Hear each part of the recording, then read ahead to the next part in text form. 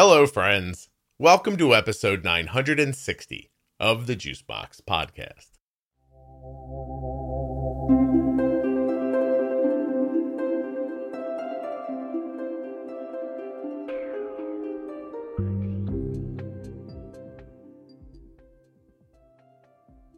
On today's episode, I'll be speaking with Rick. Now, Rick is the father of 2 children with type 1 diabetes, and he has a really incredible job. Rick has created, written, and produced some really awesome children's television. His brand new show, Drop Diaries, is available right now on Netflix. While you're listening today, please remember that nothing you hear on the Juicebox Podcast should be considered advice, medical or otherwise. Always consult a physician before making any changes to your healthcare plan or becoming bold with insulin. If you like very comfortable sheets, clothing, and towels, go to CozyEarth.com and use the offer code JUICEBOX at checkout. When you use that offer code at checkout, you will save 40% off of your entire order. If you're looking for community around your diabetes, check out the private Facebook group, Juicebox Podcast, Type 1 Diabetes. There are 40,000 people in there, caregivers, people with type 1, people with type 2, all kinds of interesting conversations. You never know who you'll bump into. Actually, Rick's a member. Go tell him how much you enjoyed Drop Diaries.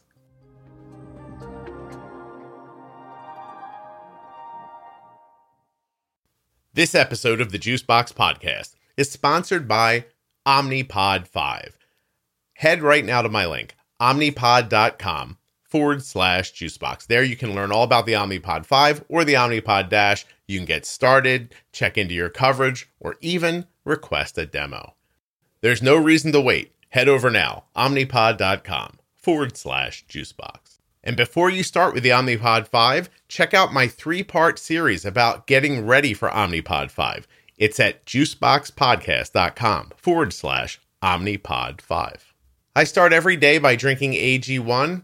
AG1 is a foundational nutrition product, and it gets me going. I feel hydrated, ready. I know all those vitamins and nutrients are in there. I'm supporting my gut health, and that's how AG1 helps me to get through my days. It doesn't matter if you're going in an office, out for a run, or making a podcast. Drink AG1.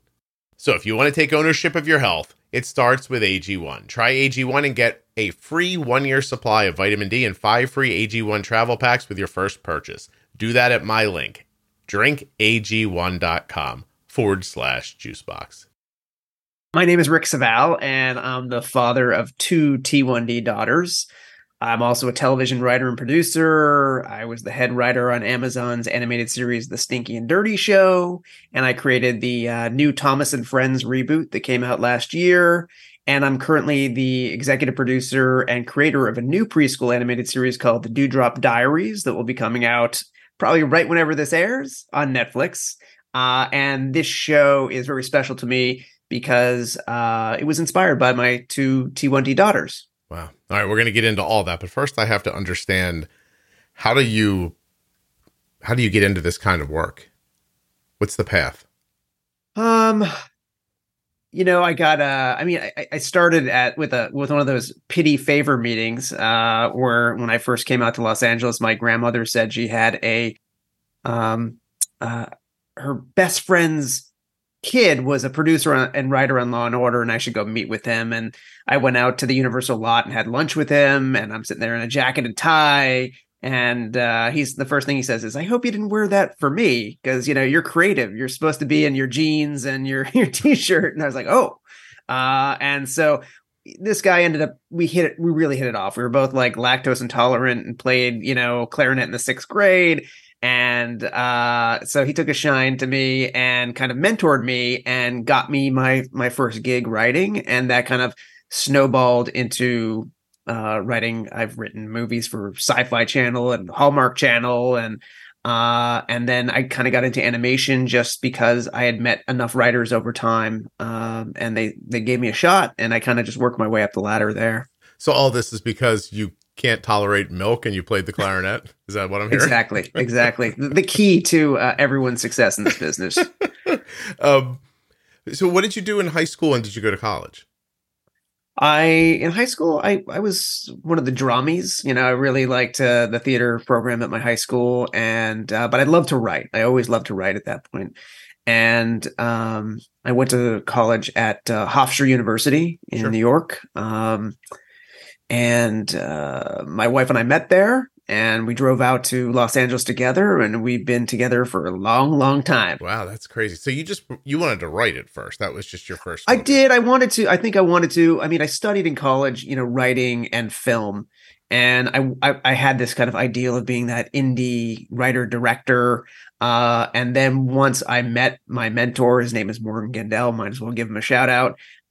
When I met my mentor, I kind of saw how TV worked, and I saw that it was a lot more fast paced. It can take years for a movie, and if you're just a writer on a film, you're often a low person on the totem pole. The director is kind of the star of the production, and then but I learned in TV, the producer, the writer producers are the people in control, and the directors end up being kind of somewhat blue collar, and they're for hire on TV shows. Yeah. So, I mean, obviously, some rise to being executive producers as well and create shows, but for the most part, that's more of a journeyman type of job. And so I just like that seeing that power that they had. I mean, not that it's like, crazy power, but I like that they had the creative control of the show. It's interesting that did you grow up around anybody who was creative in your sphere? Even a story like that? The reason I ask is because I wanted to write my whole life growing up, and I was a terrible student, and I didn't know anybody, and I lived in a very blue collar family. And I always had the feeling that if I said to my mom or dad, you know what I'm thinking? What if I wrote my feelings down about this? I think they would have been like, oh, you should shut up and go get a job, was always kind of my fear. So I didn't do it. The podcast happened after I wrote a book, but the book came from a blog. And I enjoyed the process so much, but then it was unfulfilling. Like, the process was fulfilling, and the end of it, I found myself realizing, like, I don't even care if anybody like reads this. Like, I just want to, like, I would like to make more.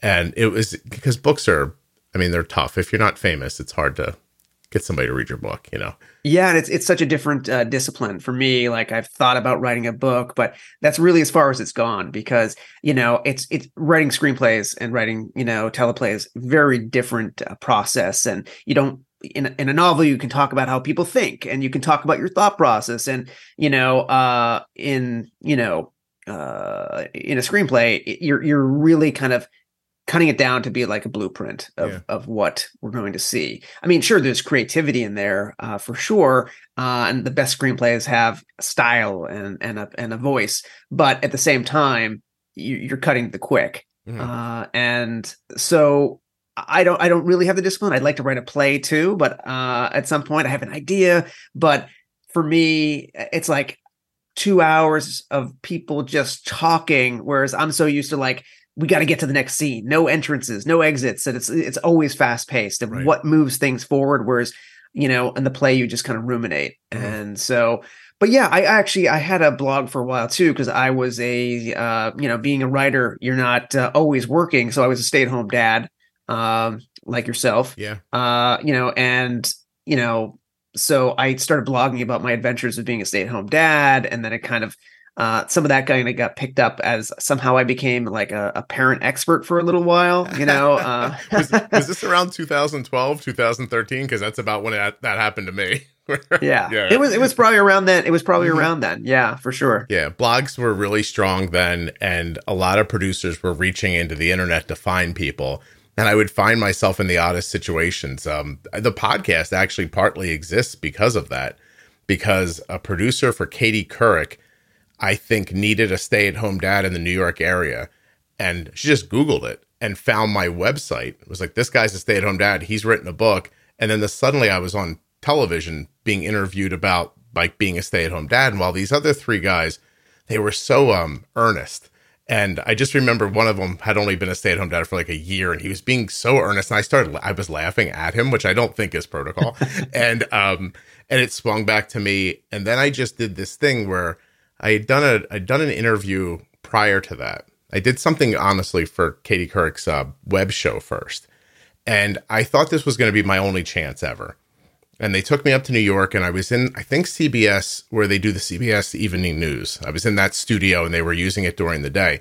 So people were working in cubicles everywhere behind the director and behind the cameras.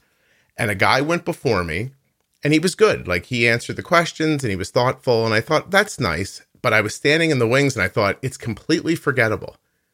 Like, what do I care if this is good? I'm never doing this again.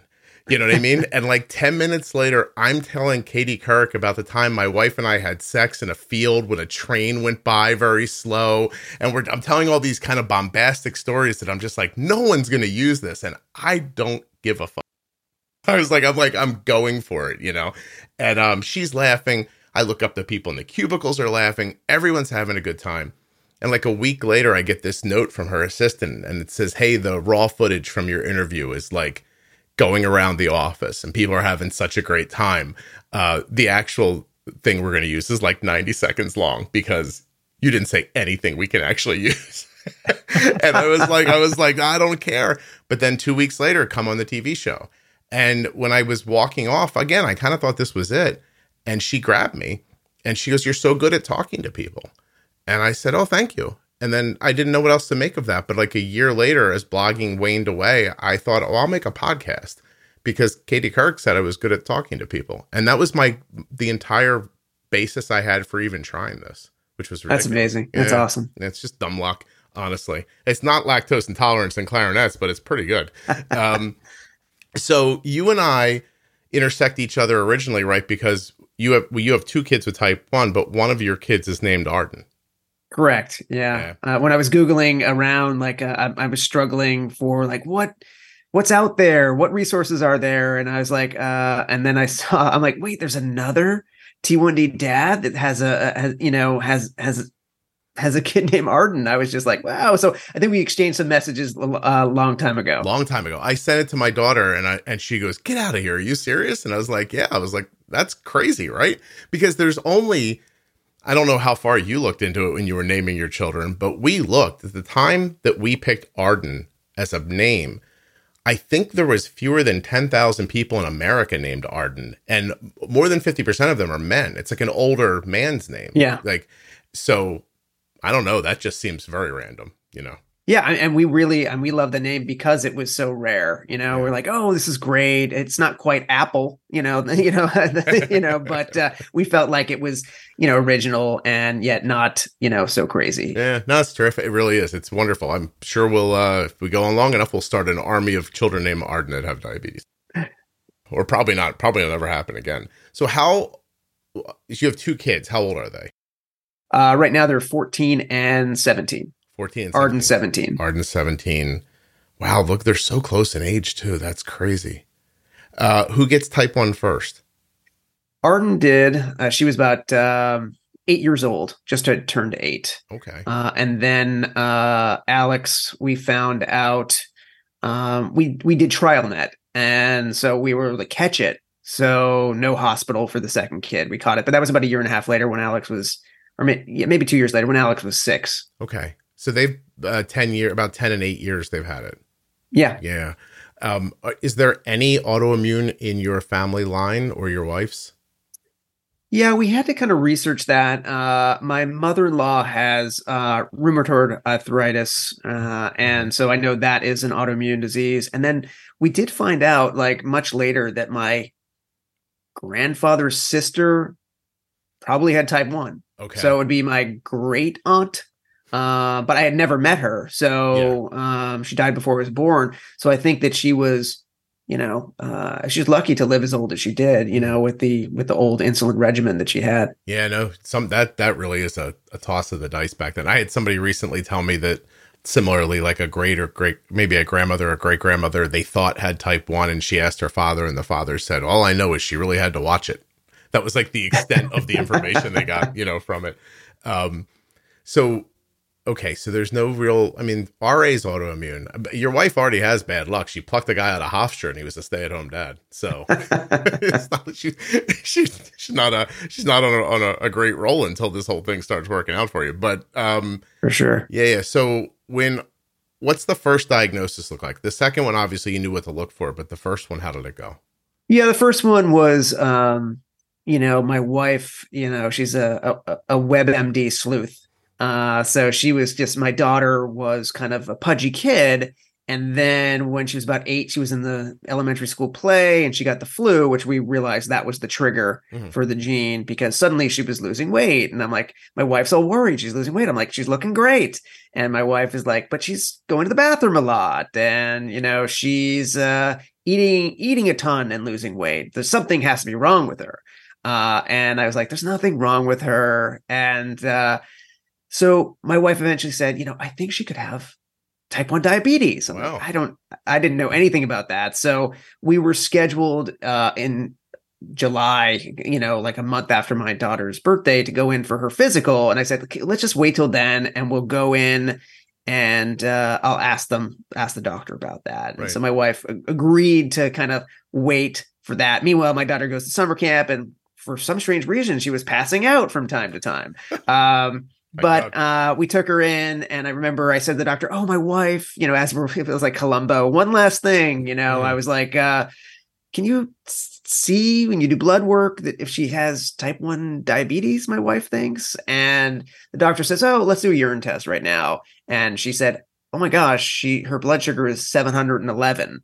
You need to go to the hospital right now." Wow. And I was like, "Oh," but they're like, since we're already at the hospital where the doctor is, just kind of hang out with her for a bit and we'll make sure we can get her set up there so you don't have to walk right into the emergency room. So I knew nothing about type 1 diabetes. So I thought my daughter would never have sweets again. So I took her to the commissary at Cedars-Sinai Hospital in Los Angeles and said, eat all the sweets you want right now, kiddo. Have that sugared donut. And because I had no idea.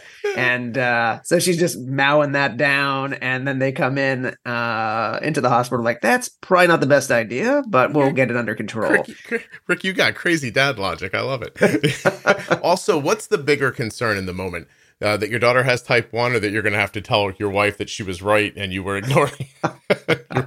Well, it's always worse if I have to tell my wife she's right. Exactly. And she always is. She always is. But yeah, so it was fine. I mean, we had that I think 2 night stay in the hospital and where they kind of gave us that whirlwind training that you forget every single thing they say and you're looking at this paperwork afterwards.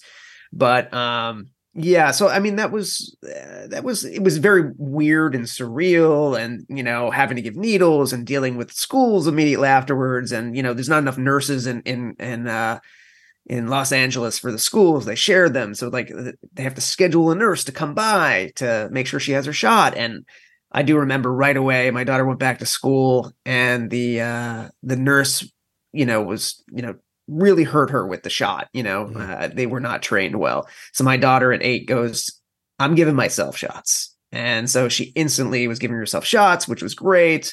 And yeah, so it was a difficult transition Yeah, for I sure. would imagine. Did she spend much time in the hospital? Just the 2 nights. Okay.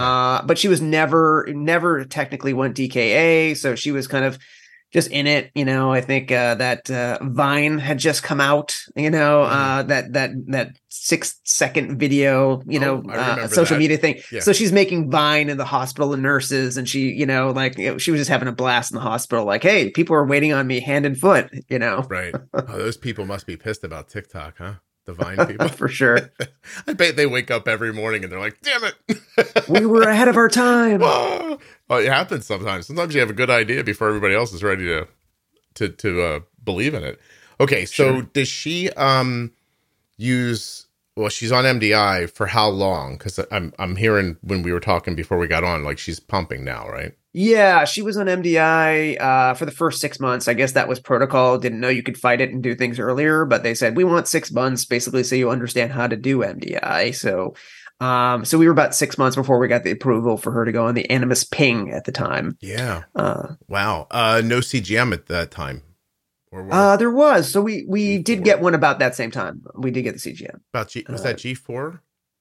Yeah, it was the G4. Okay. No share, as you know, at that time. Mm. So I did that hack, the Night Scout hack, where I had the uploader phone, which would go in her purse at school and wired to the CGM and send me the data. So I would have that. Yeah, I put a my God, I don't think I've ever said this on here. You used to be able to buy like back then I think it was like three, I don't know if it was G's or 3G, but it was like a cell phone repeater that you plugged in. And I bought one of those and like artfully put it in the middle of Arden's classrooms that she was in. And like I was getting data from her that way. And that was, nice. yeah, that was before the school had Wi-Fi. They were like, what are we doing? I'm like, I'm just plugging this in right here. You won't even know it's here. I'll be back at the end of the year to get it from you. Don't worry, plug. And they went for it. So, Awesome. yeah, it was pretty awesome. It was actually hairy back then. You had to like, there was a lot to do. I had to talk to I think I had to talk to the cell company into letting me put it somewhere that wasn't my address. And like, there was a ton that went on with it. And in the end, like, it felt like 6 months later, Dexcom was like, hey, here's the share. I was like, yeah. That was a nice change for sure. Yeah. Okay. So what do you think about the impact on your life? Because you're in a unique situation. Were you still a stay-at-home dad at that point? I was, I mean, on and off, because, the freelance life, the TV life, I'm in between jobs all the time. And so, yeah. And I'm to this day, I'm still the primary care provider for all T1D stuff, for both my kids. I'm the one getting up at night, still. And, my wife could. Is that your punishment? Is that your punishment for not listening when she told you it was diabetes? Yeah. Or it's the fact that my wife could sleep through an earthquake here or a nuclear holocaust. So, but yeah, I'm up with that. I'm up for the highs and lows. And how did it change you? Like, did it have an impact on your personality and your outlook? And I'm interested. It did. I mean, I think it did. I mean, I really got involved. I really felt like, what can I do? Because I think we all feel so helpless when our kids are diagnosed. And so I, was doing my research, and I started doing JDRF events. We did a walk that first year because we're like, maybe we can raise, because we've all heard like the cure is only 5 years away. Right. And so, and you believe that, in that beginning stages, because you have to. And so I was like, let's raise money for it. And we raised a lot. And so as a result, the JDRF reached out to me saying, hey, would you want to be on the board of directors for the Los Angeles chapter? And that just felt like I was doing something proactive. And I would be able to get, I would hear about the research early. I would, be able to kind of, help, raise money for more research. So I was really into the JDRF. I still love the JDRF. I'm not part of it now, but I still, am associated with them. Part of it was I was mentoring newly diagnosed families, in the area. Mm-hmm. They would often assign me that, and they became a big part of our family. Our Arden was, their spokesperson for the walks on the news and stuff like that. Yeah. So she was just cute and great personality. So they would use her picture, and she would go around and do talks when she was 8 and 9 years old. Oh, that's something. I think my Arden did. We went down to, I think, the ABC studios to film a commercial for the local walk, and she's just sitting there like smiling and waving. And I asked her about it recently, and she's like, I don't remember that. I was like, great. Good use of our afternoon. So, but I take your point too about this stuff. Like, we jumped in with JDRF very quickly. Honestly, the blog started because I didn't raise very much money the first year. Mm-hmm. And I was like, how did I put all this effort into it? And I raised like a couple $1,000s, and I was like, I'm going to use the internet. Everybody's talking about the internet. I'm like, I'm going to use, seriously, that's how long ago it was. I was like, I'm going to make a thing. And I got on, I had an Apple computer, and it had this program on it called iWeb. And I used iWeb for sure. Yeah, the promise of iWeb is you could put your thoughts on the internet. And I was like, get out of here, seriously? So I used that, and I started writing a blog before. Honestly, I don't even think I knew what a blog was, when I was doing it. But I take your point. Like, in the beginning, you have that feeling of like, we really, like, I want to help, and I don't know how. So it's kind of a terrible feeling if you can't fulfill it, because it just feels like you're not doing anything. Yeah, I mean, that's why the minute I heard about Loop, I went out and found those old Medtronic pumps and started looping with both my daughters. I immediately was doing Loop. I was doing anything I could to kind of make things better for them. Mm-hmm. We've tried, all the different pumps. We've tried, MDI. My younger daughter's in an Afrezza study now. I mean, I'll do anything to try and kind of make their lives better if I can. Yeah. How does she like that? That's in the inhaled insulin. How's she liking that? Yeah, it's great. I mean, it is so fast, and I mean, it's that ultra rapid. So if she's, we can't take it before eating, and we often can't take it before she starts to go up because it's that fast. So the minute she starts to see the rise, she can take it. But like if she was 300 and she took the Afrezza I mean, you look at those Dexcom numbers between the high number and the next number, it's already going down. So she can drop, in minutes back to normal. Oh, that's interesting. So, and that's just a meal insulin. Is that correct? No, I mean, part of the study that she's doing is that's all corrections and meal, everything. But she still has to take a basal insulin. Okay. She's shooting Tresiba or something like that. We just started Tresiba because we were using like the generic Lantus, which doesn't last as long. She would start to rise, but Tresiba I think is 42 hours. So yeah, it's interesting. It tails itself a little bit, and yeah, which is nice. You don't have a drop off like you do with Lantus and Levemir. And does she like that, or is she just doing it to do it? Like, is she indicated to you? Well, she definitely likes the little bit of money she gets every time she shows up, but she's 14. But she actually really likes it because she's very shy about giving her. She switched to MDI, somewhere around 6 to 9 months ago. We were getting a lot of scar tissue on her stomach where she likes to put her pump sites. Mm-hmm. So she was not getting good absorption at all. So we switched to MDI and it was much better. And she was liking that a lot. She really likes MDI. Right. Because she's very active too. And, pump wires get in the way. And she likes that. And so when it came up to try the Afrezza, she's like, sure, I'll try that. And she loves it because she would wait in class to, like she likes to put in her legs. She doesn't want to pull down her pants in class. She doesn't want to go to the bathroom. She's too embarrassed. So she will, but in class, she can take out her little thing and pretend she's vaping to make all the other middle schoolers go, what's going on? And, but she's allowed to do it. Yeah. So she does that and she loves it. And so she's just much more on top of it. That's cool. How long does the trial go for? 1 year. Okay. How long has she been at it?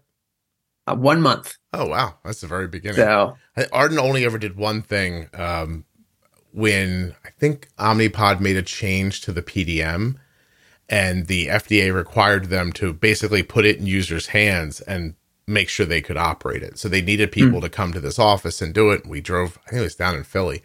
Then we drove down and Arden just sat at a table and took direction from people and did everything. And they filmed her. And when it was over, they gave her $500. And she was like, yes, we have now found it. Like, she's like, what am I going to do with all of this money? And I was like, I don't know. What do you think? And I believe she bought clothing with it. So, but yeah, it's interesting when that stuff comes. Well, I'd love to hear about it at the end and see how it goes.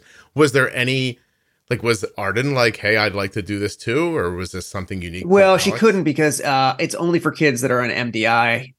Okay. So in this particular study that they're doing, because they want people that are already on the basal insulin, so they can swap out shots for that. Okay. So, and Arden is about to hit 18 next in a month and a half. So they want it's an under 18 study. Yeah. Is she going to college?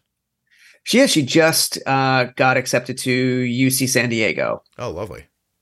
And that's where she's going to head. Is that far from home? It's about a 2-hour drive, or she can hop on a train that actually goes right into our town in Burbank, California. So that's kind of nice that we don't have to drive down and pick her up, that kind of stuff. Yeah. No, Arden is about a 14-hour drive from us. Oh, wow. Where's she at? She's at SCAD in Savannah. So, okay, great. Yeah, she wants to do fashion design, so she's going there for that. But prior to a year ago, I'd been to Atlanta once in my entire life. Or in Georgia at all. And in the last year, I think I've been there 6 times. So my daughter starts going to college there. My son graduates from college and he's like, I got a job. And I'm like, great, where? And he goes, Atlanta. And I'm like, are you kidding? I was like, what do we live in Georgia now? So anyway, I've been there quite a little bit.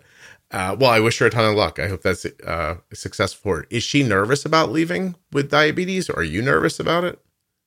I think so. I mean, I think she's doing well. I mean, a lot of pressure this time of year, trying to get into college and Mhm. finals and AP exams and prom, all that fun stuff about being, a 17-year-old. So I think she was a little nervous. She was waffling between two colleges, but when we actually went down there last weekend to check it out for the first time, and she just felt at home.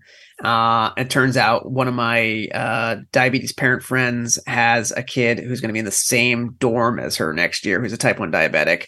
And so I think she's handling it pretty well. I mean, she has a tough time managing her diabetes.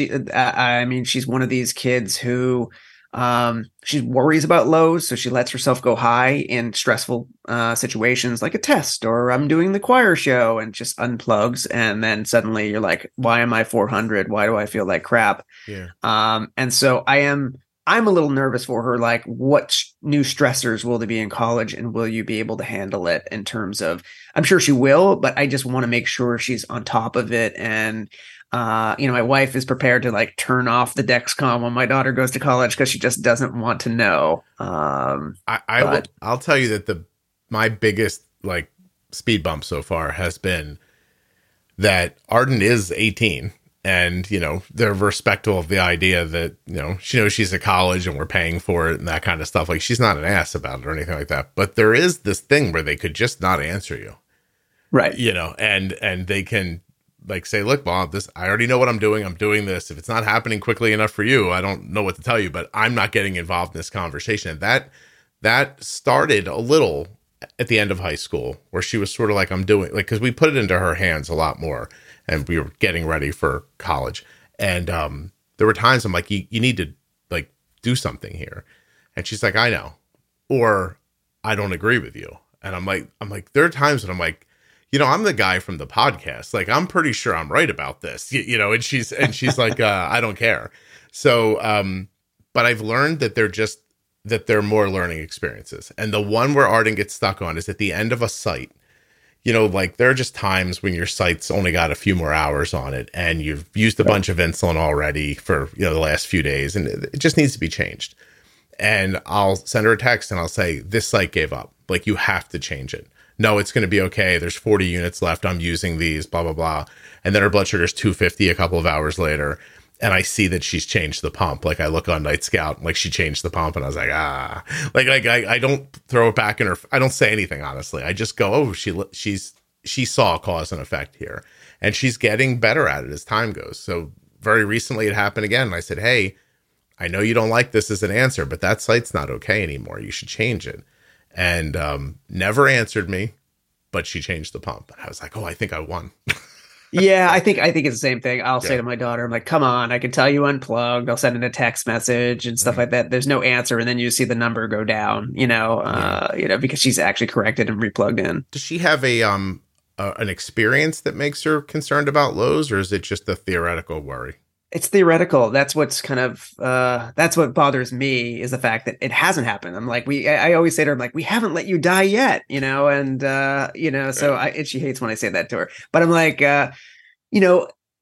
she hasn't had a dangerous low, and so I'm just really, it baffles me. But but I'm not a type 1, so I don't know what goes through her brain, and we all have different things that bother us. So it's just something she's working through. We've tried to work with her, and she tries. She's like, can you help me lower the basals, and so that I don't, that the pump doesn't take me too low. And so we.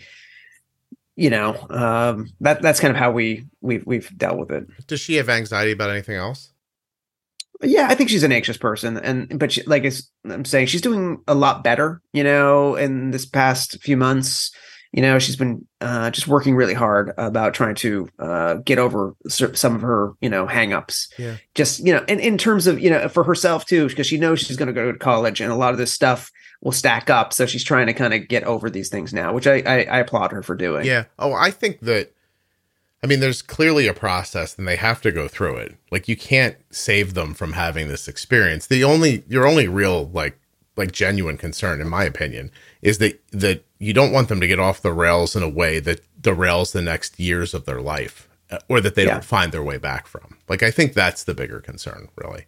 Yeah, I just remember I remember going, I don't know if your Arden went to like any of the diabetes camps, during the summer, but like we went up there. We first went to the family camp, and then she's gone every summer since. But I remember the counselors had like the took the parents aside for a while and told their stories to us. And one of them said, don't get mad at your kids about their blood sugars, because if you start yelling at them about their diabetes, they'll rebel at some point. Like we all rebelled. We decided just not to bolus. And I was like, wow, it opened my eyes. So I've always kept it kind of even keel, even when I'm doing exactly what you're doing, which is, hey, by the way, sight's old, Right. keep it even keel and never get angry, that kind of stuff. And, obviously we're concerned for her health if she keeps it up, certain things. And we have, honest conversations about that. But I'm so glad I got that advice early on that Yeah. I, try and keep it because, we can all get kind of worked up, about things. And Yeah.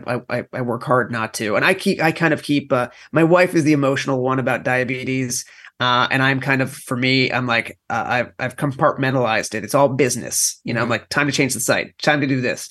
Oh, your blood sugar's high. You need these many units. I'm always talking to the kids that way. It's very business oriented. Yeah. No, I think I fall more towards your side of it as well. Listen, Arden had a tough week last week with her period, and I saw her fighting with her blood sugar like for days. And, it kind of beat her up by the end of the week. She's like, between my period and my blood sugars and like school, she's like, I'm exhausted. So we talked to her Thursday and we're like, just go to sleep. Like, just come back. You don't have class on Friday. Like, go sleep it off a little bit. And she's actually did that today. And, it does remind you to take care of yourself. Yeah. And I think the issue can be, and this is just me kind of extracting from conversations I've had with people, but you can get into that situation, be faced with it and say, okay, I'm going to do the things that help this. Or you can just like throw your hands up and be like, screw it. And people have come on over and over again, in their late 20s to tell their story about college. And they go one way or the other. They're either like, I went there and I took really good care of it and I'm good, or I went there and I ignored it the way you'd be worried about, and it did me in for a good stretch of time after that. And then, it took me a while to get back to it. And that's the part, again, that's just the part I'm trying to avoid. I'm sure she'll be fine. Like, it's just, you're supporting her, you're available. I think that's a big deal. She knows you're there and you'd be willing to help. I couldn't shut off the Dexcom. That part I don't understand. I can't do it, Yeah. but I have seen her get angry at my wife for, bugging her about her blood sugars. And then she just turned share off and I don't have anything either. So, Mm. but she just, then, she's over being angry, a few hours later and then share pops back on. But, Yeah. So that's funny. and, Well, that's a mother and daughter thing too, maybe. Just like you don't go out to check on your own kid on the pitcher's mound when, you don't send a dad out to talk to their son while they're pitching and it's not going well. right. So, yeah, that's your mistake there.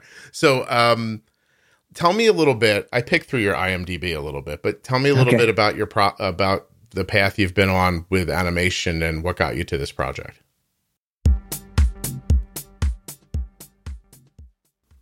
When I wanted to add a nutritional supplement to my diet, I began to drink AG1. Now, I drink AG1 in the morning as part of my ritual, and you can as well. I want my nutrition to be covered. I want to thrive, and that's why I drink AG1. drinkag1.com/juicebox. I take my AG1, I put it in a nice cold glass of water, shake it up. Actually, I use this container that AG1 sent me. It's not really a glass, but that's neither here nor there. I shake it up, couple quick shakes, it dissolves nicely and goes down beautifully. Tastes great, and it gets me ready for my day. So if you want to take ownership of your health, it starts with AG1. Try AG1 and get a free 1-year supply of vitamin D and 5 free AG1 travel packs with your first purchase. Once again, use my link, drinkag1.com/juicebox. My daughter has been wearing an Omnipod every day since she was 4 years old. And today, as I'm recording this, Arden just turned 19 today. That is 15 years of wearing an Omnipod every day. We don't do that, because they're sponsors. They're sponsors because we do that. Omnipod 5 is the first and only tubeless automated insulin delivery system to integrate with the Dexcom G6. It is available for people with type 1 diabetes, ages 2 and older. It features Smart Adjust technology. It's in every pod, and it adjusts your insulin delivery based on your customized target glucose, helping to protect you against high and low blood sugars both day and night. If you're not looking for that algorithm, check out the Omnipod Dash. They both include a waterproof, tubeless insulin pod that can be worn almost anywhere you give yourself an injection. Each pod eliminates the need for multiple daily injections, plus the automated delivery system in the Omnipod 5 helps to simplify life in so many ways. But like I said, if you want the Omnipod 5 without automation, that's terrific. If you don't want the automation, get yourself the Omnipod Dash. Now at my link, omnipod.com/juicebox, you can scroll down a little bit. You'll see some purple buttons where you can check your insurance coverage or ask to go for a test drive. Ooh, a free Omnipod trial. Check it out, won't you? omnipod.com/juicebox. Only insulin pump you don't have to take off while you're swimming or bathing or any of your activities. You want to run around the house crazy? Wear your Omnipod. Want to go play soccer? Wear your Omnipod. Got some like adult fun you want to get involved in? Don't have to take it off for that either. You know what I'm saying, adults? You know what I'm saying. Think about it for a second. Yeah, because when you disconnect to jump in the shower or wherever you're jumping, that's probably inappropriate. Can I say that? Probably not. You might forget to put your pump back on. Those tube pumps, when you have to take them off to go in the shower, they got to go back on again. Omnipod you can leave on no matter your activity. Omnipod.com/juicebox. There are links in the show notes to Omnipod, AG1, and all of the sponsors. When you click on my links or type them in a browser, you are supporting the production of the show and you are keeping it free and plentiful. And speaking of that, I want to thank you so much. Just give me 1 second here. Just the other day, the show hit 13 million lifetime downloads, total downloads for the Juicebox podcast since it started at 13 million. That's crazy. I think this time next year, it'll be over 20 million. And that's because of how much you listen, the way you share the show, how you support the sponsors, everything that you guys do. And I can't thank you enough. Thank you so much. I'll see you at 20 million.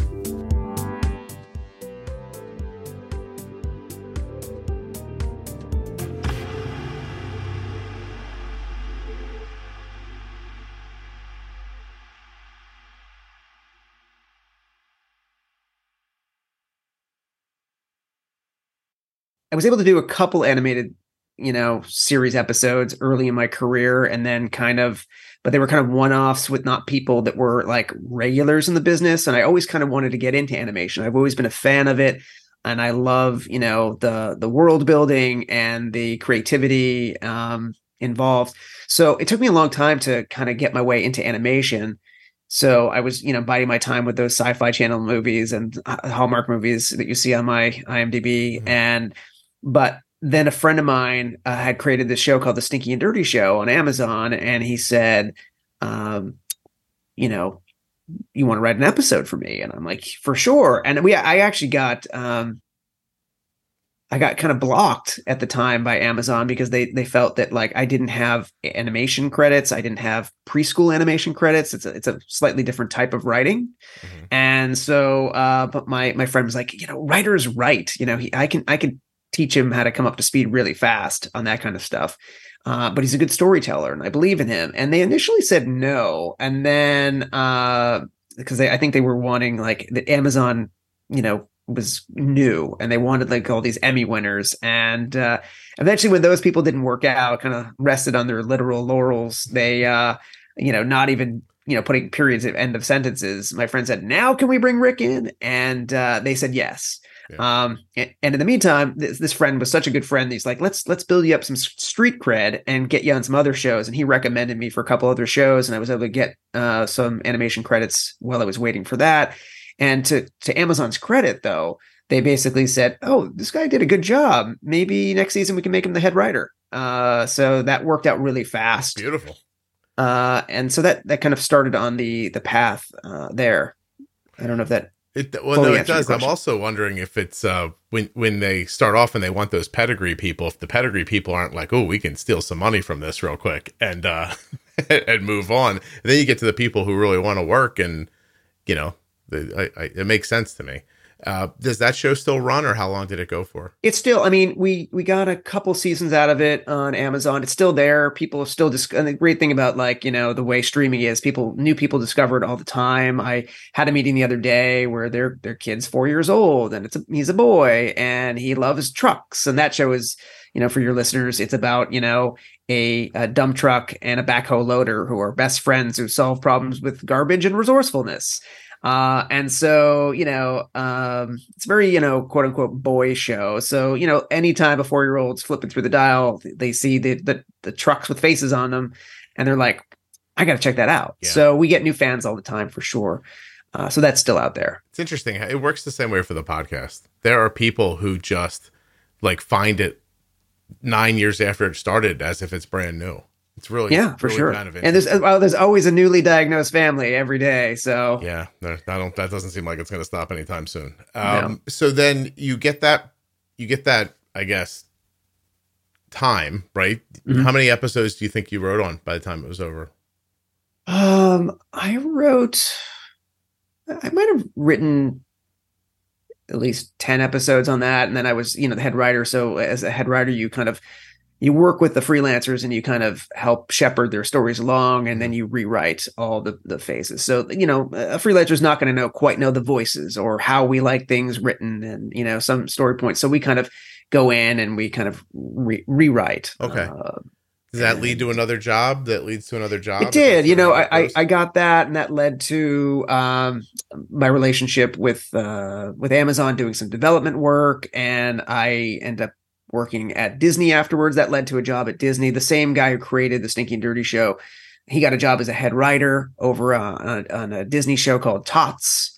And he asked me if I would be willing to go be a staff writer for him. And there's not a lot of positions in animation. It's like staff writer, head writer, and then you're either the creator or you're not. Yeah. And so I said, sure, I'd love to. And it was like almost like a vacation. I was not the head writer, so I could just write scripts and help break stories with the rest of the writers and, just kind of, and then develop my own stuff on the side. And so while I was working there for a couple of years, I sold a bunch of shows, original ideas or some stuff based on IP. And one of the things I was developing was Thomas on the side, Thomas and Friends, the reboot. And so that went forward. And in the middle of that, a show I had sold to DreamWorks, my newest show, Drop Diaries, got picked up by Netflix. Wow. And so I kind of launched Thomas and, produced about 32 of the episodes and a standalone movie for them. And then I went on to work on the show that I created. Okay. And this show is coming out right now on Netflix? Yep. Wow. What's it about? It's called the Drop Diaries, and dewdrops are my made up, term for these little family fairies. It's a show about, every home with kids in the world has fairies secretly helping them with the little things that can fall through the cracks. It could be, you misplace your lost tooth, they see it fall under the bed and they have to get it onto the top bunk before the kid falls asleep and puts his head on top of the tooth pillow. Mm-hmm. So the tooth fairy gets it in time. Or it could be you left your favorite toy at the park and they got it. These little tiny fairies have to bring it, back. And so it's a girl power show because I've got 2 daughters and I was inspired by them. So, but part of it was I wanted to create this kind of metaphor for little kids that can do anything. Because, a lot of us T1D parents are like, you can do anything. Nothing's going to stop you. Diabetes. Now, the show's not about diabetes, but it's just that spirit of feeling like I want my kids to be able to do anything. Mm-hmm. So, and being little tiny characters, it's a metaphor for being a kid and reaching for big goals.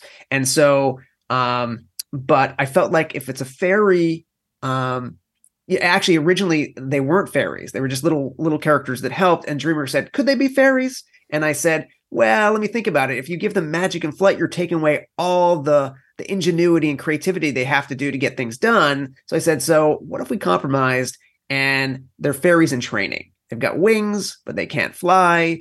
And they've got one magical power each. One can talk to animals. One's got some super strength. One has this magical melody that can lull you to sleep.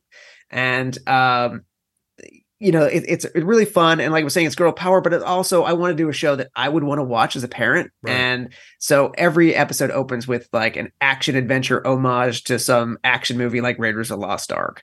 And so it's just really fun. So boys and girls can both watch it. It's a preschool show, but has fun kind of stakes and danger to it. And yeah, so I mean, so I'm really excited about that. And part of me being a T1D dad also was, I've got this kind of the secret agenda I was having is I hired a T1D on my staff as a production coordinator. I also hired Breck Bassinger, the star of CW's Stargirl, who is a T1D actress and JDRF ambassador. I got her to be one of the characters on the show. Okay. And she was great. Like, I was, DreamWorks said, "Oh, we asked her to read." I'm like, "Can't we just make her the offer?" Like, and she's like, "No, I'll read, and it's my birthday, and I'm going to read on my birthday for you." And I was like, "How awesome is Breck?" And so that was great. She read and got the part. And I hope if we get a second season that I want Nick Jonas to play a dad character on the show as well. Nice. Oh, that's excellent, man. Is there, like you said, there's no diabetes in the show. Have you thought about ways to do it and it just doesn't work? Like, do you know what I mean? Like, is it too nichey for people? It is to a certain extent. I mean, especially in the preschool space, it's too much to explain, especially to kids that don't have it, right? Mm-hmm. And so, I've got this constant glucose monitor, my blood sugar is low. It's really hard to show, and especially in that younger age. And even if you look at like Pixar's Seeing Red, there was 2 characters with CGMs and pumps, but there was never mention of it, right? Because it would slow down story. So it's hard. But if you look at like the Babysitter's Club on Netflix, I think it was Netflix, they had that has a T1D character, and they talk about the blood sugars, and they did a pretty good representation of type 1 diabetes, better than I've seen out there. So it really is hard to, like at preschool space, if you wanted to show a disability, it's probably someone in a wheelchair kind of thing, so that they can kind of identify and see it. It just has to do with the comprehension thing at that younger age. I mean, I wish there was a way to show it and spread awareness that way. I had a friend who had a live action preschool show, and he was saying, "Hey, we're going to make one of the characters a type 1 diabetic." I said, "Fantastic." Mm-hmm. And he's like, "So we're going to debut them on the Halloween episode. What candies can't they eat?" Yeah, you're like, oh. I was like, I don't think you should do a type 1 diabetic. You're going the wrong. Well, maybe you could put a device on one of them and never mention it.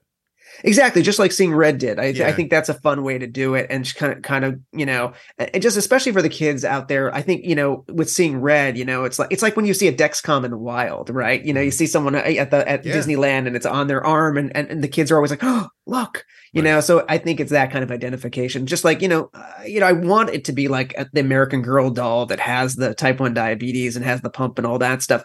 But again, it is a little bit difficult for that younger age group, and so that's why I really still wanted to, promote awareness by hiring Breck and hiring a type 1 diabetic on my staff. And so, and just being a T1D dad, I wanted to just whatever I can do to get the word out about. So I know I'm on your show, but I'm hoping to go on mainstream, non-diabetic podcasts and talk about how diabetes was an influence and just really kind of get awareness out that way. For the people older than 4 years old. Right. Well, I have a suggestion for somebody to do a voice who I think has a great voice and has T1 too. From Wizards of Waverly Place, Jennifer Stone. Yes. She's got a great voice. That's my pitch right there. I think she was one of the 2 people. I think we were circling her and Mary Mauser from she's Ralph Macchio's daughter and Cobra Kai. She's a T1D. Yeah, sure. And Breck, and so I think we were circling all of them for potential roles in the show. Okay, well, so I didn't have such a new idea. Never mind. No, and Jennifer is actually, she works her day job these days. She is a nurse at a hospital right here in Burbank. Yeah, no, I know. I've had her on the show. She was terrific. She was such a normal person that I told her when we were done. I was like, wow, you were so great. Like I've interviewed other people who have a degree of fame, and there's sometimes like, a veil between you and them. And she was she was so cool. It doesn't surprise me, actually. She has a pretty popular podcast that she started recently about the TV show that she was on. And it doesn't surprise me at all. So I don't know if you'll find this boring, but I want to understand like the whole process of pitching a show to Netflix. Like, what's that like and how long does it take? Well, so initially I pitched to DreamWorks directly, and DreamWorks sold it to Netflix, but similar process. Okay. What if I went into Netflix directly? But I had a connection to DreamWorks. A friend knew one of the executives there, and they said, "Oh, would you meet with Rick?" And they said, "Sure." So I came in with an idea. I came in with kind of a 3-page pitch, and I asked my next door neighbor, who's a visual artist, to like draw 2 pictures of a little tiny character with a leaf hang glider, and that I bring to the pitch. And I pitched it verbally, and again, it was they weren't fairies at that point, so this is part of the process. And they liked it. They saw something in it, and they said, "Could you make it fairies?" And we had that back and forth. And I said, "If you do it my way, I think that'll make it work and make us both happy." And then it just becomes an evolving process. There was quite a few back and forths before they purchased the idea from me. Right. And eventually, after a couple rounds of notes, they said, "Yeah, we'd like to move forward and pay you to develop this with us." But DreamWorks takes a while because they do such a comprehensive pitch package. So they spent a lot of money on visual development. We did a whole animation test. We brought in an actress to do a voice test for us with the animated character, who ended up being so great that she's one of the stars of the show. Wow. And so we had, I think it was like a 64-point PowerPoint presentation, all with art. And so this is bigger than I mean, like, I have the ability to go in and pitch 3 pages directly to a network, but having this big behemoth of DreamWorks behind me and that pedigree, and they're, when they make the deal, they're ready to go into production, right. And I also had to write a pilot and a series Bible to present as part of the development process. Mm-hmm. So we had questions, during the development process, the paid development process, like, well, we've got these 3 Dewdrop best friends that live in different apartments, but they're tiny. How do they get in touch with each other? Do they have cell phones? Right. And I was like, no. And I remember it was just like in the moment of like, they have do alerts. It's kind of like Batman's bat signal, but they shoot out these light butterflies that go and get each other. And that's part of the show. And that was just, we were in the creative role on that kind of stuff. So, so all that stuff comes together, and we eventually go in to pitch it to Netflix, and they have a first look deal there. And actually, this is a little inside baseball here, but like, they actually passed initially because they had another fairy show in the works. And they're like, but eventually, while we were still pitching it around town, that other fairy show fell out, and Netflix called up and said, "Hey, is that still available?" Wow. And we're like, "Yes, it is." And so we were able to set that up. But that was the development process on that one was 2.5 years. Wow. Or 2 years until in about 2.5 years till we started production. So it's a long process for sure, especially animation, because then you have to build all the characters. You have to it's a 3D CG show, so it's like modeling and rigging the characters and design. And I had meetings that were, I remember having like 2 many-hour meetings about like the pattern of stripes on one of the characters' socks. And I remember eventually going like so frustrated. I'm like, is this really what we're doing? And I eventually going, can it just be number 11? I like number 11. They're like, oh, you like number 11? That's it. I'm like, oh, wait. that was it? You're waiting for me, huh? Yeah. I was like, oh, wait, I'm the showrunner. I forgot that I could probably just, tell them what I like. Yeah, that was very early in the process. How many scripts do you have to have before you go to animation? You mean before you sell it, or once you're in? Well, no, once we're making the show. I mean, you have to send the scripts off somewhere to be animated, right? So do you? Yeah, for sure. We used a company in France called Team Toe, an amazing animation company. But we would do, so scripts are being written. A lot of it overlaps, So once the script's written, and every week a new first draft is due. We had an order for 52 episodes. Wow. So every Monday I would have a final draft. So 52 weeks from when we start, we'll have all the scripts done. Mm-hmm. And then, but a week after we finish the final draft, we have a recording session, and we record the voices, and then a week after that, more than a week after that, it takes a little while, but the next stage would be, we would have like a storyboard launch where we would like meet with the artist, and they would kind of look at the script and ask us questions and kind of like do some drawing saying, do you mean this? Do you mean that? And then we go on to, then they do what's called an animatic, which is kind of a moving storyboard, just all black and white sketches. And then after we get notes on that and refine, they eventually go into animation. They'll do what's called a layout pass first, where we kind of see those T model pose. It looks like just a figure that doesn't move, where they just move it around like a doll, just so we get the kind of figure out, is this the right angle for the shot? And you're looking at that kind of stuff. And then they start the actual animation phase, and there's a lighting phase. And then there's, you're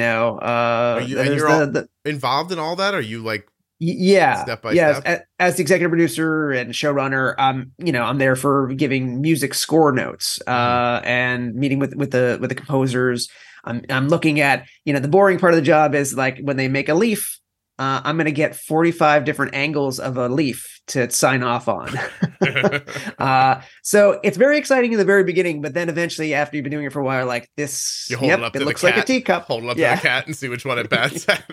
Hey, does DreamWorks is Universal, right?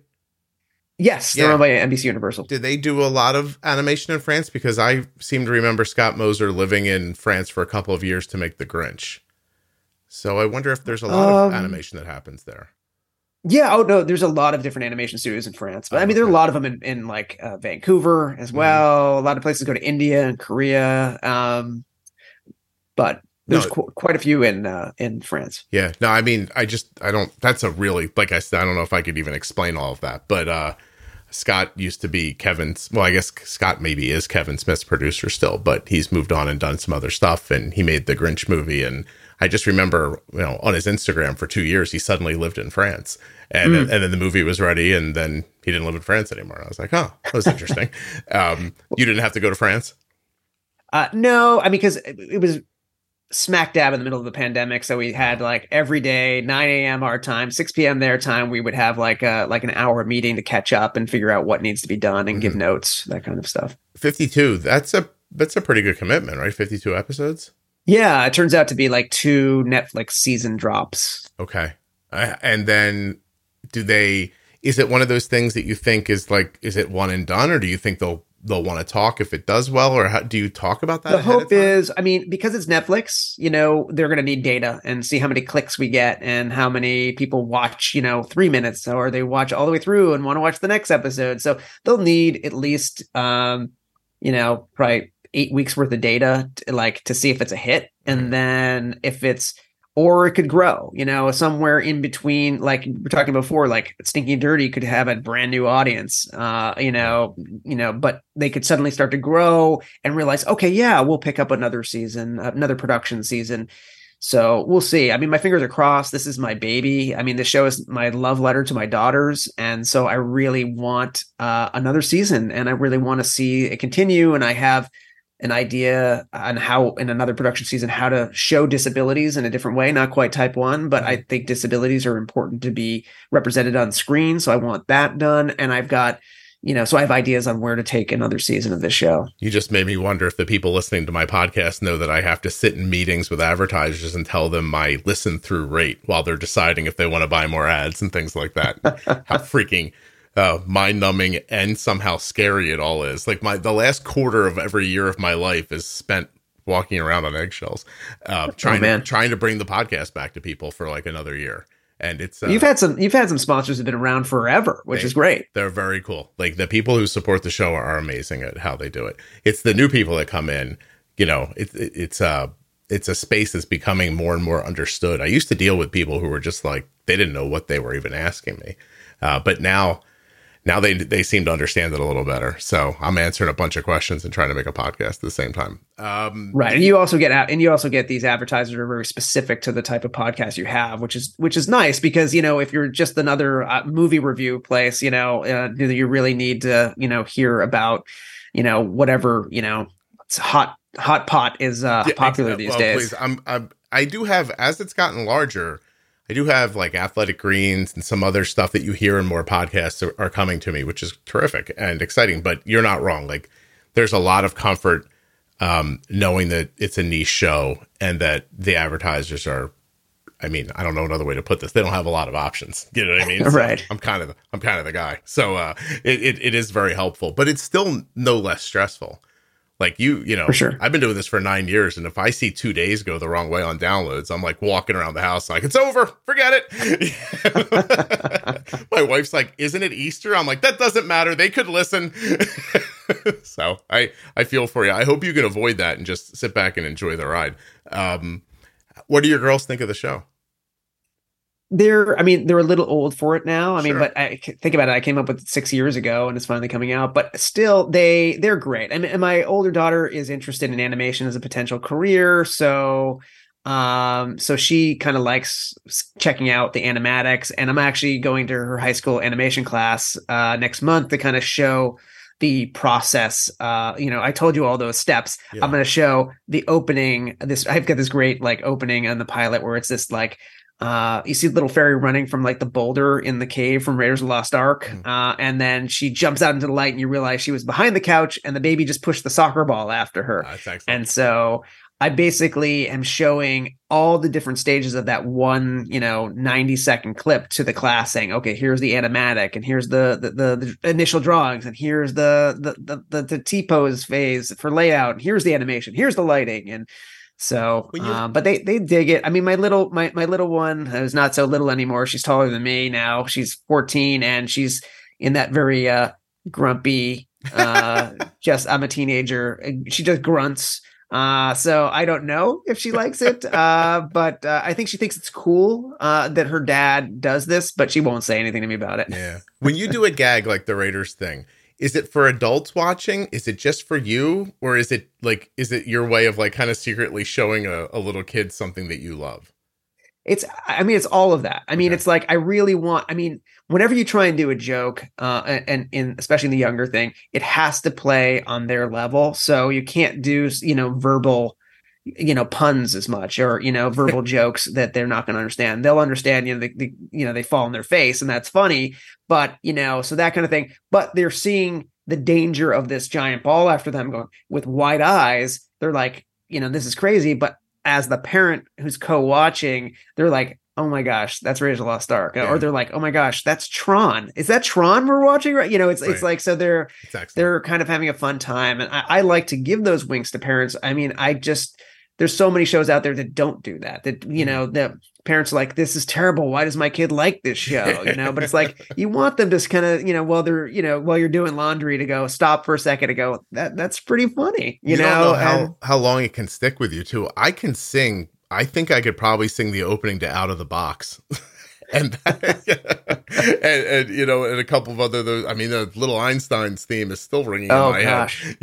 So it is nice to give something, that if I'm in the room with it, at least I can. Maybe you should slip in a couple of esoteric back and forth. The kids will stare through it, but maybe. Yeah. No, it's great. So I do try and do as much, humor that I think the adults will watch. And the show is technically what they call bridge, which is like a little preschool aged up a little bit. So we have a little bit of that danger, but we also have to be careful. Like we don't want like to see the kid climb on the chair with books on the chair to read something. I have to be, cognizant of, that's interesting. Those type of things. Yeah, that's very interesting. Do you, so then you're working on this show now. Does that preclude you from doing other things, or how's your time? It does. I mean, like I have been exclusive to DreamWorks. I'm past kind of the exclusive phase right now. So they need me definitely during writing phases and certain phases of production to be totally exclusive. I'm always allowed to develop my own stuff. That the question became like, if one of those turns into a job, but development takes so long, as we were talking about how it took me 2.5 years, you got to get a job in between. So I try and develop a lot of stuff, but I've reached a point in my career where I can probably work on 2 shows at the same time. Maybe take a little bit of a backseat, more like consulting producer on one of them, and give kind of, very specific notes, or sit into like a color correction session or something like that. It's interesting because I don't think people think about that. I mean, I know I hadn't in the past, but I'm assuming it's not like the show runs for this many years and you get paid every week, right? You still have bills and you have to live, and somebody wrote you a check and now that part's over, I assume. So now you're doing the work and you have to keep yourself moving. Like that's Yeah, for sure. And world. like when I was exclusive, I had finished the writing phase, but I was still exclusive at that point for looking at animatics and animation and giving notes and that kind of stuff. But I got an opportunity. My old show, Thomas and Friends, they said, "Hey, we want someone to write a Christmas movie for us next year. Would you be willing to do it?" And I just asked DreamWorks, "Hey, can you give me permission in my contract to work on that movie?" And they said, "Sure." Oh, that's cool. So you just got to be above board. If I came in and said, "Hey, I want to also show run another show for your competitor," they might be a little less likely to say yes to that one. No, thank you. If you have a good idea, give it to us. Is that the idea? Yeah, exactly. Yeah. But now, like I said, I'm not exclusive at the moment, and so which is great. That's why I'm doing some freelances for other shows coming out, and while I wait to see if we're going to get picked up for another season. It's interesting. It's interesting, isn't it, how everything has changed? Like when my kids were little, like a Pixar movie, for example, like and DreamWorks and Pixar were like putting movies out in the theaters constantly. And now it's almost like that's not really the focus anymore. Like it's almost like movies come out in theaters as an addition to their being dropping on somebody's streaming service or something like that. Yeah, I mean, it's very strange. I mean, we've been talking about this lately because we're talking about getting, I've been talking to DreamWorks about publicity for the show. And like, why haven't we done it yet? I mean, it'll be out there by the time this thing airs, right. But the thing is, people don't have the same attention span anymore. So, you don't see, like when I was a kid, you would see a trailer for a movie coming out next year, like, 12 months away, or the big summer tentpole you're getting at Christmas. They don't do that anymore because no one's going to remember, and they only care about the now. So the bulk of publicity for my show is going to happen once it airs, or like in the days leading up. They'll drop a trailer like a month before, and then in the days leading up, there might be a little bit, but the bulk of it's going to happen after, because we don't want parents to go, "Oh my gosh, this Drop Diary sounds perfect for my kid. Where can I watch it? Oh, it's not out yet." Yeah. Forgotten.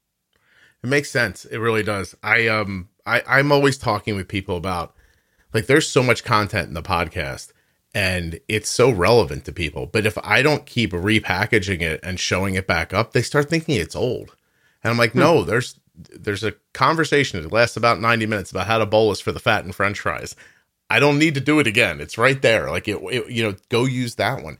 It's interesting. Yeah. I always have that feeling, like, if it wasn't for, but at the same time, if it wasn't for that, if that's not how people's minds work, then we'd all be watching MASH still, because that was fine. That was, that was great. Like, why don't we just do this over and over again? So it's tough, because when you're creating it, you want people to enjoy it. And when you're consuming it, you're like, where's new and more? I just miss movies. I grew up going to the movies, and there's a beautiful movie theater 2 miles from my house that is sitting absolutely dormant with weeds growing out of the parking lot. And it's heartbreaking. It's so sad. Yeah. So sad. And then in the theaters you do go to now, we're all like, I don't know how to put it, but it's not quite right. Like, it's digital, but it doesn't look great. And it's not about the experience of being at the theater. And I don't know. It feels like a thing I wish would come back a little bit, but I might sound old, so for sure. Anyway, I'll make a bunch of money one day. I'm going to open up a drive-in. That'll be it. I love the drive. We took the kids when they were little. I remember when my little one was first diagnosed, we're like, what we just wanted to do something with them that we could control and be with them, and like, let's go to the drive-in. And there's a few out here in Los Angeles. So that was I just remember it being a great night. Yeah. My wife used to get off the train even after we were married on Fridays, and we would just rush home, get changed real quick, drive over, like sit around in the back of the car and watch a movie. And it was fantastic. But anyway, to your point, everybody is moving so quickly. I mean, we're not even measuring things as, did I turn it on? It's like, did I stay? Like, I've walked out of 2 movies in my entire life. Like, honestly, 2. And I'm almost embarrassed to tell you, I hated Ed Wood and I did not like Robin Hood Men in Tights. Those were the 2 movies I just got up and I was like, I'm okay. I don't need this. Thank you. But other than that, once you're there, you'd made a commitment and you'd sit and watch, I feel like that's, And there's so much content on television now and streaming that, like, if I'm not drawn in by the first episode, I'm not watching anymore. It's like before I'll give it 1 or 2 episodes, maybe 3. And now I'm like, not holding my attention. I'm done.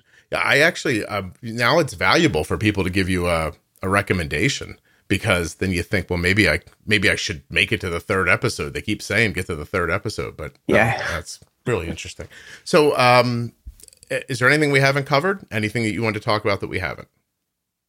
Not really. I mean, this has been great. I'm just really excited to talk to you, and like I've been a fan of the podcast for a while, and so I was excited when I reached out to you, and you were like, "Yeah, let's chat." I couldn't believe it. I was like, the guy with the Arden daughter. He's back. I had no idea what you did really like at that point. I do have a question. Maybe you don't know the answer to it though. At some point, I imagine you go to your daughter and say, "Hey, there's another little girl named Arden. She has diabetes, blah, blah, blah." Does she give a crap? Or does she just like, "Oh, that's interesting"? I think, well, I mean, at the time when I told her, she's like, "That was really cool." I mean, I do remember her saying, "Wow," but it's like, it wasn't like, "Hey, can we be friends?" Or, and I think it was I mean, the kids were too young to have Instagram. Like now it's like, my daughter's like, she just got into UC San Diego, and it's like all the people are on Instagram, and she's meeting new potential roommates that way, Yeah. like, and so, back then it was like, okay, that's great. We did a Facebook message or something, you and Mm-hmm. I think that's where it ended. But I think she was definitely curious and thought that was cool because she had never met another Arden. And now she goes to high school with another Arden, which always interesting to me. Oh, that's crazy. Oh, that's very, very cool. Yeah, I actually watched Arden do the same thing getting off to college.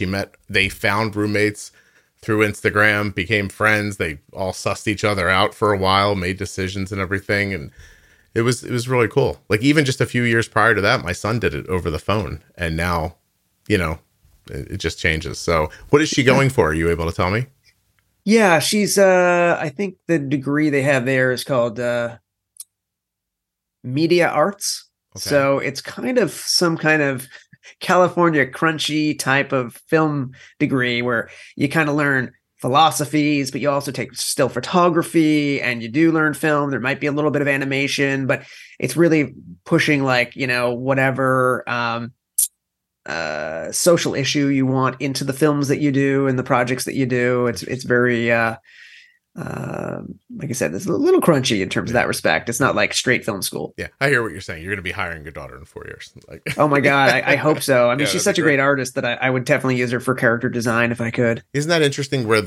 So my Arden, through growing up, maybe there was 1 year she seemed to put some effort into an art class, and other than that, she was never that person.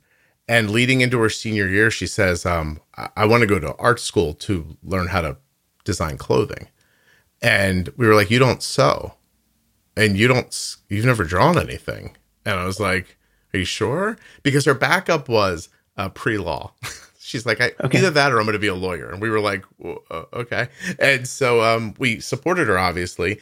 But when you send her off, you're like, "I wonder how this is going to go," And she sent a drawing back to us, and I was like, "Wow, is she gonna like power her way through this?" And I don't know, like she when she first got there, she's like, "I don't know if I can do this." She was a little shaky, and I told her a story and I sent her a picture. This is going to be very strange for some people, but I sent her a picture that Howard Stern drew on the air about 20 years ago. It's a caricature of somebody he works with.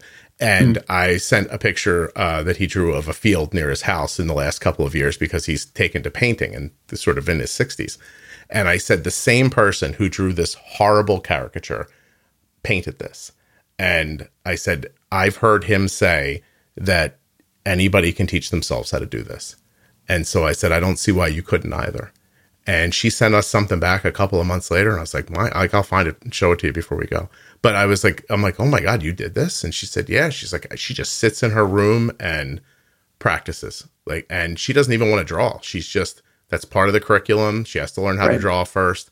And I think she's finally getting to the sewing machines now. But I didn't know what else to do because it seems like a thing. I think it seems like a thing, like what you do, or even this thing I'm doing, probably seems like magic to people, but it's not. Like I taught myself to do this. I taught myself what the equipment was, and then I taught myself, then I recorded and I listened, and I was like, that sucks. I wouldn't listen to this. I'm going to do it this way. Like I thought if I could teach myself this, maybe she could teach this to herself too. So It's very cool. So I want to wish your daughter a lot of luck. Thank you. It's so funny. There's so much alike because the same thing. Like my daughter Arden was taking some animation classes. I never knew that she was even interested in drawing, and then she goes into her room, starts doing some drawing, and I'm like, this isn't half bad. And meanwhile, she's like, and if that doesn't work out, pre-law. Oh, really? Same thing. And I was like, oh, wow. So, but she was going to go to this other school that has a very animation heavy major. Mm-hmm. And we were all set to go to this expensive private school for her and for next year. And then she turns to me and goes, but I don't know if I like the actual animating part, like learning all that software. I just kind of like to draw. And I was like, well, this school is great for that, but if you're interested in like other stuff, you got into a better school. Yeah. And they also you can do the visual arts stuff at the other school. And then we went down there and looked, I was saying earlier this weekend, and she's like, oh my God, I feel like I belong at this place. And so I was happy to hear that. Yeah, it's very cool. Arden is incredibly comfortable where she is, and she definitely found the right spot. So it was awesome. Yeah. It's tough too, because my son is just like, he just wanted to play baseball.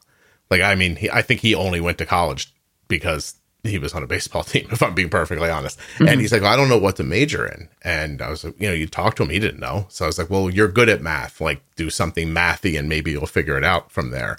And he comes out with this like quantitative econ degree. And he's like, I don't know what to do with this. And I was like, you're kidding me. So he found a job. He's working for a subsidiary of Sony right now, doing like back end sports stuff. So like all the number stuff that you see on television when you're watching almost every major sporting event is happening, where he works, and he started there. But I don't know. I don't know how kids pick something to go off to college and do. I mean, you went to school, but like with what? Like saying like I'd like to write.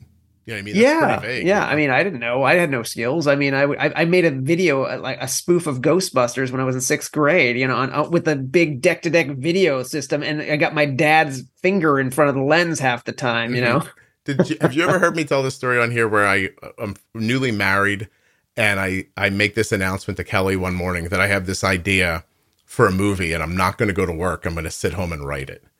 And I hash out, I'm there all day and I hash this all out.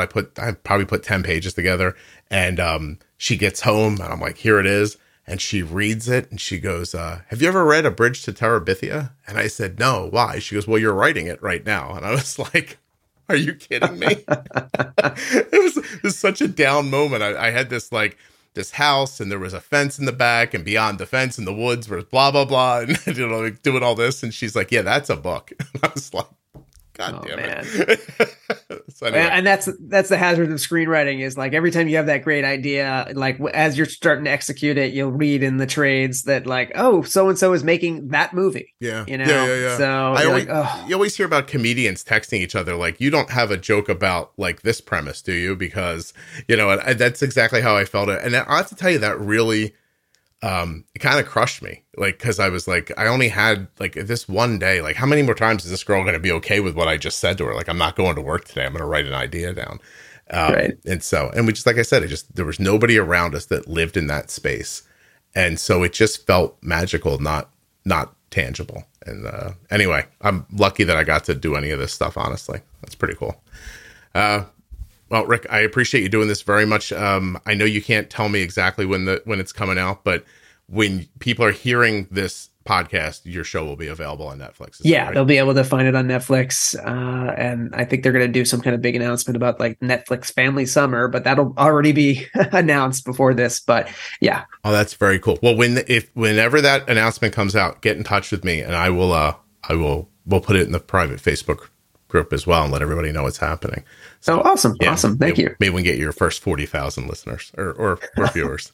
All right. Awesome. That'd be amazing. That's very cool to talk to you. Hold on one second for me. Okay. Sure. Thanks.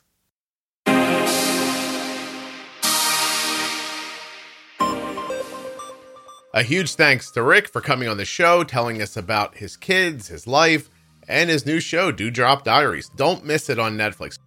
Not only can you support Rick and the show and Type 1 actors, but get this. Rick said He told me online just a couple weeks ago, if the show gets a second season, he's going to let me be a voice in it. I'm going to be a fairy. I mean, if you guys go watch Drop Diaries right now, get going. What are you doing? Don't you want to hear me be a fairy? Here, I'll do a line from, after the music, I'll do it. I have to thank Omnipod for sponsoring this episode, omnipod.com/juicebox, and of course, drinkag1.com/juicebox. Links in the show notes. Links at juiceboxpodcast.com. Okay, I have an idea. Hold on a second. Stay with me.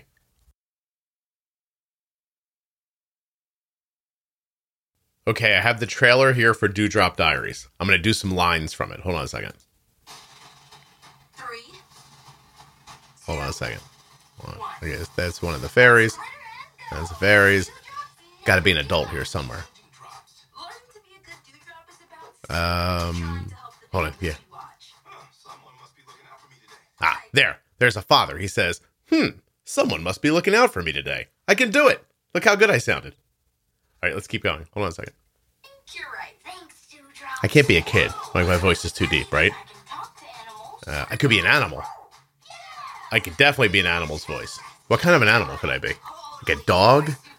Or what else? You guys aren't much help when I can't talk to you directly. There's a baby. How cool would it be if the baby had a really deep voice in its head, Rick? When the baby thought to itself, he sounded like me. That'd be funny.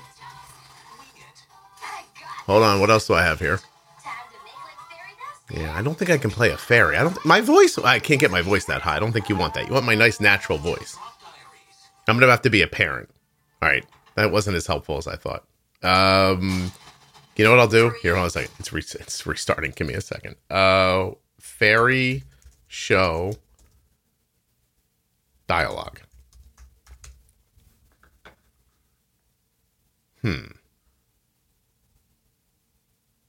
That's Midsummer's Night Dream. Hold on a second. What's the very famous fairy? The little one. Tinkerbell. Tinkerbell script. There. Here we go. Oh, a narrator. I could be a narrator for sure. Have you ever wondered how nature gets its glow? Who gives it light and color as the seasons come and go? I could totally do that. I'm like that guy. With the guy.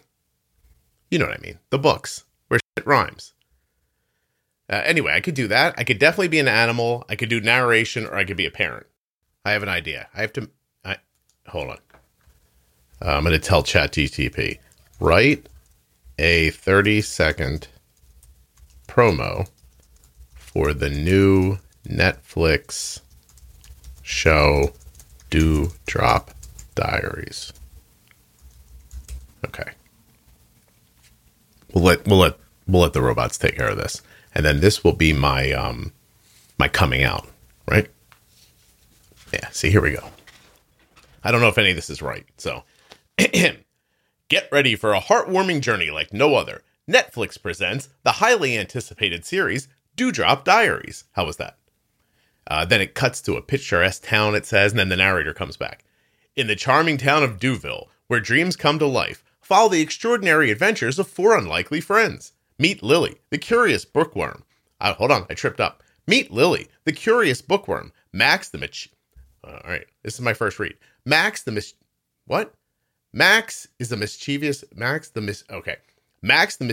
inventor, Mia the talented artist, and Ben the adventurous nature lover. Join them. By the way, I don't know if any of these names are right. This ChatGPT could be out of its mind. Join them as they unravel captivating mysteries, solve puzzles, and discover the magic hidden within their town. With each episode, prepare for unexpected twists, heartwarming friendships, and lessons that will inspire viewers of all ages. Right? Binge watch the enchanting series and let your imagination soar. How was that? Was it good? Be honest with me. Could I do this? I feel like I've got a nice secondary income idea here. I could be a voice actor. I'd be like, hello, hi, how are you? I'm Scott. What do you do? Oh, I make a podcast and I do voice acting. Yes, I'm very famous. I'm on Drop Diaries. That's how I'm going to talk to people. If you guys watch Drop Diaries and get him a second season. I have to be honest, I just listened back to it. I don't think I should push my voice so hard. Rick, I'm going to need to be directed. That's for sure. I'm a novice, but I'll come around quickly. I just think with a little bit of direction and just a little prompting and maybe teach me how to sit up straight and I have this little thing here. My lip gets a little wet. Like if I could figure that out, right? Right? I just need a little direction. And then I could be the man. I could totally be the baby's voice or the dad, obviously you already have a dad. So you're going to need a neighbor. Like, so get a neighbor. I'm going to be the neighbor. This is it. I love this. You want me to go slower? I can talk slower, Rick. You want me to speed up and be faster? I can do that too. I'm very versatile.